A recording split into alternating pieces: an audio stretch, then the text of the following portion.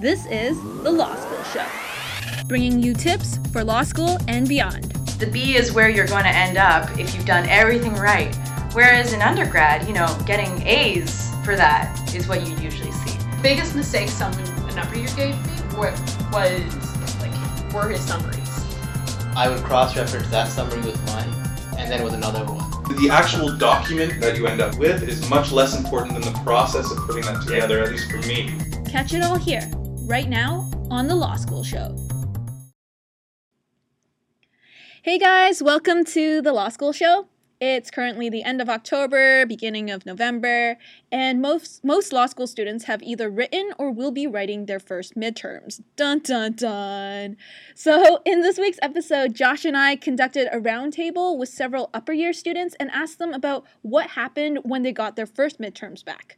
We talk about expectations and disappointments, how to build summaries for exams, and what makes for effective study groups.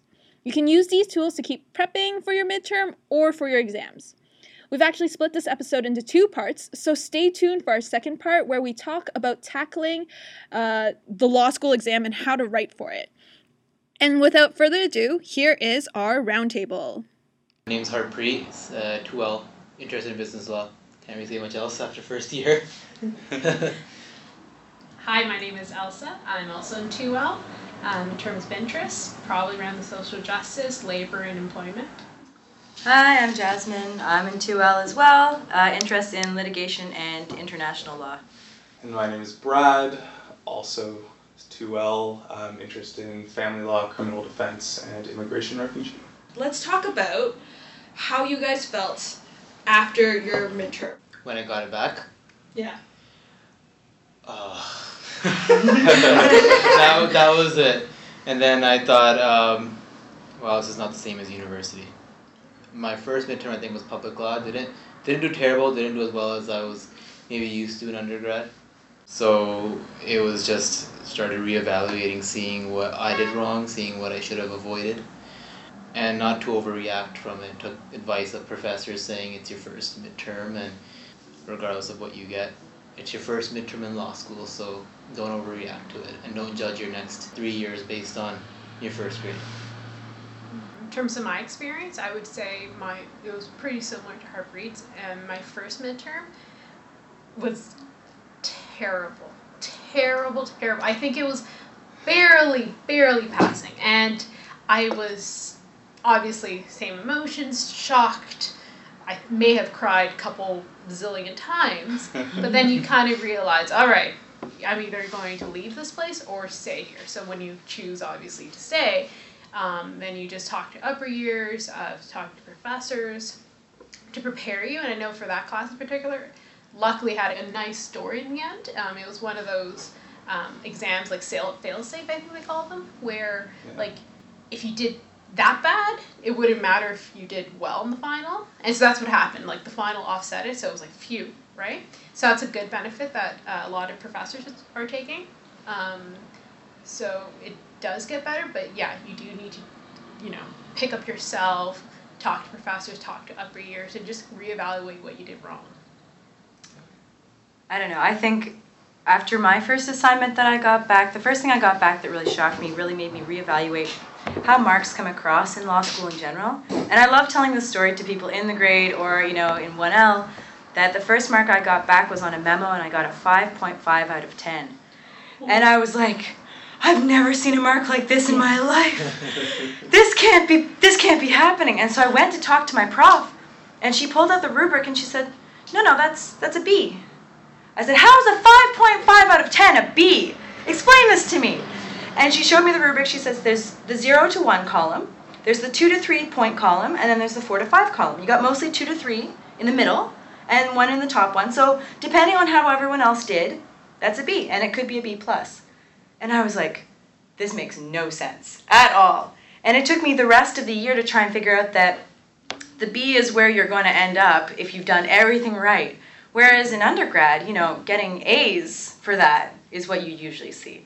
Having to adjust the fact that a 55% on something is not like, I failed, it's a B, it's really hard to understand the curve. But then once you figure that out and you're like, okay, I think I'm doing what I'm supposed to be doing. Definitely checking with your profs helps, and checking with the other students helps, but it's always going to be a shock when that first mark comes back. Yeah, right. My grades were all over the map when I got those first midterms. Ranged from being really disappointed to like over the moon, like impressed with myself, and it just in retrospect, you take those grades really seriously, but they're even arbitrary at that point because you spent the first month or two of law school just trying to figure out how to be a law student, much less actually learning the substantive material that you're being graded on. And because of those fail-safes that are built into that first year, they really don't mean anything. And the midterms that I killed ended up being my worst grades by the end of the year. The midterms that I flunked, I ended up with A's in those classes. So you really have to keep perspective, I think, going forward after those midterm experiences. How do you build a good summary? This is like this cryptic summary thing when we enter law school. Nobody really. Yeah. They're like, oh, just get a summary from an upper year, and you're like, what the hell is a summary? So I actually just went on a rant about this last week. So ironically, when I was messaged to come here, I'm like, great, I have a platform. I personally, so the biggest mistake an upper year gave me were his summaries. I generally believe making your own summaries is a way to go. Can we get a definition of a summary first for those who don't know? Yeah, hold on, you define a summary. So a summary, more or less, is just like all the notes you've accumulated during the course of the class. So usually you're going to highlight in your summary the main aspects, like any frameworks, any key things that you want to apply. So I think of it like my toolbox. So I'm going to build something on the exam. I need my tools. So my summary is like the tools I bring, the ratios, the key things, the process that judges use, I would bring to the exam so I could just ace it or just show like, hey, I know a little bit more than the average Joe. That said, I am now a firm believer in making your own summary because the classes that I did do well in were the ones that I took time, I sweat, blood, and tears, and those are the summaries that even now I look at them and I'm like, yeah, I made that. But then the summaries that I'm not necessarily crazy about and I don't want anyone to ever look at them are the ones that I had from upper years who I just thought, I'll just integrate my notes. But in hindsight, that's just my approach. I think I am a person who I need to make her summaries now, but I know other colleagues of mine who have done well. They completely take upper year summaries and they just integrate it and it works well with them. Did anybody have a positive experience using upper year summaries? Or? Sure. Yeah. Go ahead. Well, first and foremost, you still have to do your own summary. I completely agree. There's no substitute to taking the time to map out the entire course on your own, in your own words, to have a reference, which is what I ended up using them for, right? I would just sort of split screen and I would work on mine for an hour and then I would cross-reference with, an upper year summary, and if there was something I'd missed or if there was a way that an idea was sort of structured or presented that made sense to me, I would then incorporate it. But you never want to rely on that summary and you always want to work through it on your own first, right? Yeah. Well, don't forget, the law has changed, interpretation has changed, and so it was great. I had an upper year mentor who gave me her notes, and in some areas of the law, I was like, oh, that's what they were saying. But don't forget these profs, having been a teacher for a period of time, you get bored teaching the same thing over and over again. You're going to want to emphasize different things and say, you know what, I'm always teaching this one case, this is the highlight case, but I really want them to get the point that it's doing this in the law today. Or, we've had really big decisions that come down. What's important about those? And what from previous decisions can you tie into something like Carter or like Bedford? When you look at some cases, profs are going to want different interpretations from year to year. So it's great to see if you're missing a case, you're like, I just don't get what's happening in this ancient contracts or tort case. Good, look at somebody else's summary. And the CLSS keeps a database online of previous summaries that you can submit to. But that being said, do your own work, Yeah. I might throw also advice in is multiple different upper year summaries. as much as you're being active in gleaning your own and creating your own, is to compare those, and you'll find gaps in your own and theirs, and you create a super summary, and the entire process is about activating that brain that will be active in the exam, and I think that's super key. Yep, I would echo exactly what everybody said, and what Brad and Josh just said about I was really paranoid. In the sense that I did use an upper year summary, but I would cross-reference that summary with mine, and then with another one, just to make sure that, because again, everybody's interpretation is different, everybody says things differently, which is why it's so important to do your own summary, so you could, not only when you're studying, but when you're writing the exam, you'll know it better if it's in your own words, opposed to if you're trying to remember somebody else's words. Just be sure, and I personally felt more confident knowing this is my summary, and this is stuff that I know, which is why I have it on a piece of paper. That's what I'd say. Big part of summaries is that they are really visual, right? And when you're in an exam situation, you need to find something really quickly. Like, you don't have time to flip through notes. It has to be organized, and everybody is going to have their own way to sort of lay out ideas, right? Their own order, and it's hard to know in 1L what that even looks like, right? Without a reference point. So I feel like it was useful just to see how people had done that. Page numbers. Right? Yeah. Page numbers. I know they helped me. There was one tabs, exam, everything. like, I didn't put page numbers on one of my summaries, was like, where is this? Where did it go to? Yeah. 10 words or less describe the perfect summary for you. Harpreet. Concise and in your own words. Elsa. In your own words. That's it. A map, right? How everything fits together, right? A map that explains the whole. I like it. Jasmine? Well organized and color coded. That's about all I can add. I like it. I'll jump in. I would say for something with summaries, it's to be prepared and know your content. Like, know what you brought in with you to the exam.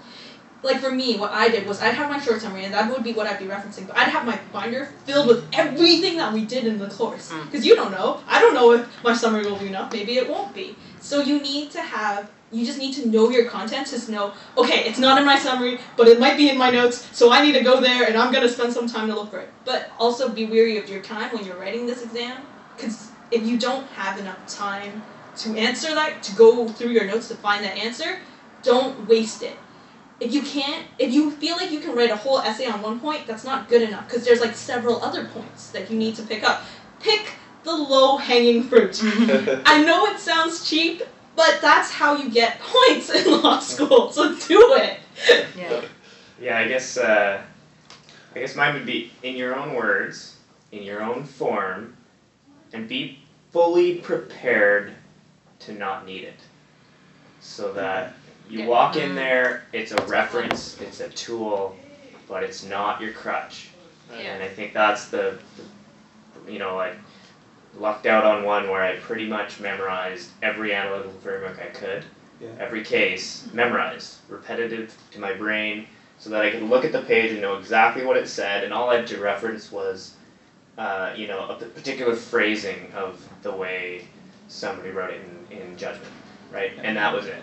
And that took a shit ton of effort, but it really pays off to have it in your own words, in your own format, and to be prepared not to use it.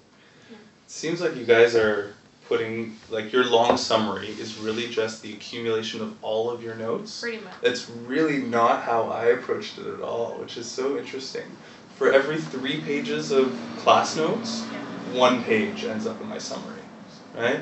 Like, I feel like so. Yeah, it's a distillation process. Right? That's what I find. And it's the actual document that you end up with is much less important than the process of putting that together, at least for me. Yeah. Where it's, Exactly. The details, right? And even the law. Like, of course you need the ratio, you need the frameworks, that all has to be in there. Yeah. But the process of putting the summary together for me is seeing how they all fit together. Right? Like, what is the link? Why are we being taught each one? Right? Like, the substantive ratio in any case is less important than the sort of pedagogy of Exactly. giving you, the process of how this develops. And that's exactly, I went to a sort of post-exam session with Professor St. Louis, because even if you do well, you want to make sure that you didn't just, it wasn't a fluke, right? You want to make sure that you've done things right, that you actually did them right. You never really know. Yeah, and Professor St. Louis said, your summary is not everything. It's not about the fact that it's beautiful and it's colorful, and it's great when you have that feeling of accomplishment, like, wow, I put something together that's going to be so useful.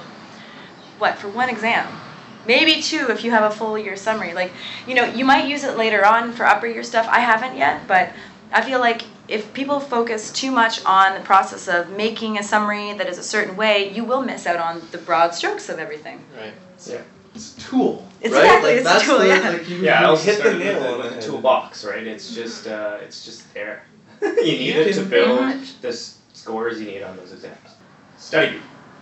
Did you use them? Did you enjoy them? What are good study groups? What make bad study groups? I just jump in. So I never went into a study group without not prepping on my own. Yeah. Because I Definitely. did that once, and I remember the anxiety that came out of there just was undescribable. Because it was just like it just seemed like everyone knew everything. I was completely like in cloud 9 or whatever. So if you are going to do a study group, pro tip: do not go in there like fully blind to or with no preparation. Do some work, do some homework, research, do your own studying, and then come in as kind of like, just to make sure, did I get this test right? And there's always that one friend who's like, oh, you forgot this one point. That's fantastic, because you can just go back to your summary or your notes and just add that. Right. Instead of feeling like, I'm going to use another word, but feeling garbage. Yeah, I would say the same thing. I think of them more as a review group rather than study groups, because I knew that I was lucky enough to know in my first year not to go in there unprepared, but then I was in a few study groups where people left because they weren't entirely sure about what we were talking about, and it could become confusing. A study group, for me personally, I feel should just be nothing more than review of what you know and clarification about anything you didn't understand while you were studying, rather than being there and freaking out about why you don't know anything. And then I feel that, and then just ends up making it harder to study when you feel like you don't know, but really you just haven't put in the time to study yet. I think it's important to find people who are not going to be judgmental if you do miss something, because there's so much material. I found that with certain courses, like if you've missed out or you're like, oh, I wasn't in class that day, I did the readings, but I didn't quite catch what was going on, there are some people who are going to make you feel like, oh, you don't know that? Why don't you know that? Well, I know that.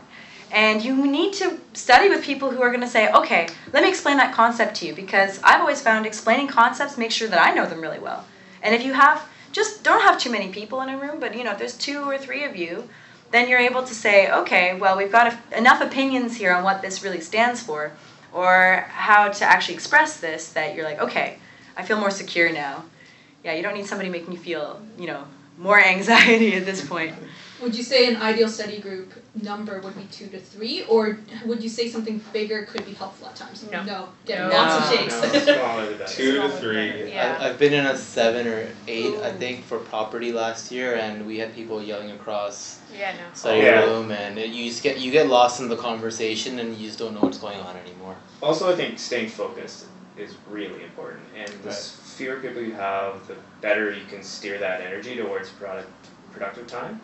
I found larger study groups, with the exception of one where the class required a lot of minds to be throwing a lot of ideas around, which was an off-book, it was a closed book exam, and you needed the people in the room to put everything down so that we had a fair shake of it. But 99 times out of 100, the study groups that were the most productive were in the 3, I'd say 3 people was perfect. 3, maybe 4 if there was all on the same page, but 2 to 4 max. Yeah, 2 to 4. The other good thing about having a study group and not doing it all on your own as well is the fact that I'm sure most law students are like this. You get into your groove and you've just been sitting for 10 hours straight. And when you have a study group, it's good because they're like, yo, I need a break. Like, let's go get some water or something. You're like, oh yeah, taking a break, seeing some sunshine or getting some fresh air. That's a good idea. And you also learn techniques with study groups. I know with the study group that I was in, one of my friends, that's I think what helped me carry over was a really bad midterm. When I looked at my approach, what should I do? I observed this particular friend, and she had like a, not necessarily I would say it worked for me completely, but like this framework approach to everything. So I adopted that, and I found that my grades improved. So yeah, like study groups are also beneficial, not just for content, but you also just learn studying tips that you just carry on forward. You've just been listening to The Law School Show. You can find all our episodes on iTunes, Stitcher, or at our website at thelawschoolshow.com. If you liked what you heard, like us again on Facebook and get the latest updates from The Law School Show. Career advancing advice right to your earbuds.